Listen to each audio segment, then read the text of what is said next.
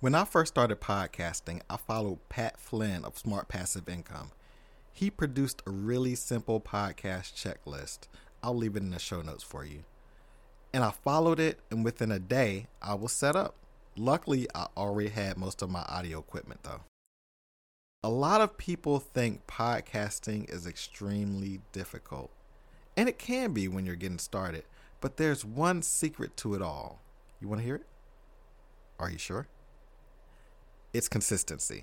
Having consistency in how often you post a podcast and how long your podcast is will help you grow. Before I go into this list, I'm going to assume you have a computer or something to post your audio with. I've heard some people using solely their cell phones, though I have not tried it myself. Outside of my computer, I paid about $200 for my podcast setup from Rockville Audio. It was a complete bundle.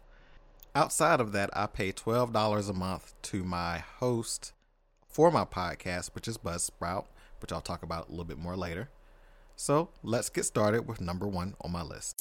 Have you ever had a dream that you were trying to reach? A lot of hard work, ironic, not a lot of sleep. But keep on climbing till you standing on that mountain peak. See, ain't no way that you can do that if you counting sheep.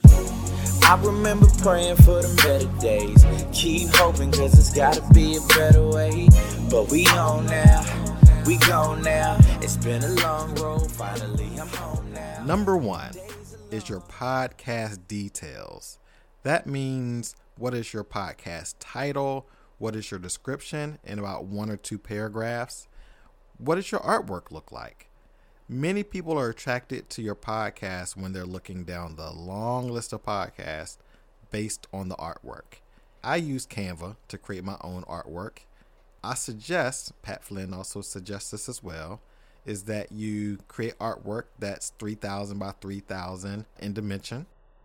And I use PNG, but you can use JPEG as well or JPG format for your images. Also, you need some keywords and categories. Buzzsprout requires you to have 2 or 3 categories that your podcast lives in, and you also need keywords for people to actually find you. It's just like any website. Number 2 on my list is intro and outro music. Now, you cannot use, or you should not use, other people's music unless you pay for it, or it's royalty-free music. You can go to websites like SoundCloud, Shutterstock, or Audio Blocks to get your own royalty-free music. It's just as simple as that. You just have to pay for it. Once again, luckily, I had someone create an intro and outro for me many, many years ago, and I just cut the song to what I wanted it to say. Number 3 on my list should be fairly obvious that this was going to be on our list, but an audio device. Once again, I used Rockville Audio equipment. I have 2 microphones, so if one goes bad, I have a second one. Also, I have a mixer that came with my audio equipment, and an amplifier, and all the cables that I need right from Rockville Audio.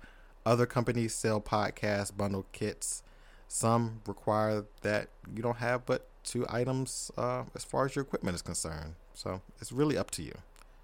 You can also use a cell phone if you don't want to have audio equipment. I know some people, their podcasts are portable. They have voice recorders that they use, high quality voice recorders. I am not there yet. I sit at my desk and I record my podcast every week. Number 4 on my list is audio editing software. Now, once again, not everyone needs audio editing software. Some people just go live, do their thing. They may ramble through their audio, but they do no editing. And if that's their format, that's completely fine. But I use Audacity. Audacity for me is a very simple tool. It did take a slight learning curve for me, but it was free. And I was trying to do this on a low cost budget, essentially. There's also tools like Alitu and Adobe Audition that you can use. Adobe Audition is very, very advanced. Some people may like that, especially if you're more technically savvy, or you want to do a lot of audio capabilities other than just, cutting and reducing noise or background noise, things like that. That's what I basically do on mine. Number 5 on my list, the most important, is having podcast hosting. Podcast hosting is what you use to get on all podcasting platforms. It's not me going to every single place to post my audio. That could be an extreme headache. Once I post on Buzzsprout, which is the tool that I use, it goes out to all of the other places where you can listen to podcasts. And that saves so much time. It also gives me analytics, and it gives me emails that says, hey, this is how you can better your podcast. This is how you can boost your podcast. This is how you can advertise with your podcast. It gives me a lot of great statistics on how many downloads and listenings that I get received. And I just love it. It's just a simple tool, and I pay $12 a month only because I post once a week, and it goes by the amount of time that you're posting monthly. So I started off with a free account, and I told myself, if I'm going to do this and I'm going to do it consistently, I can do it with the free account.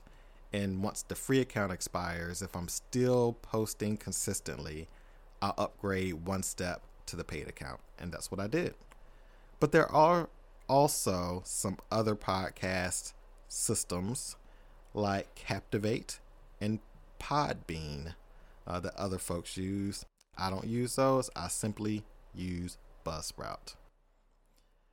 I'm going to leave the link for all of these tools and Pat Flynn's checklist in the show notes.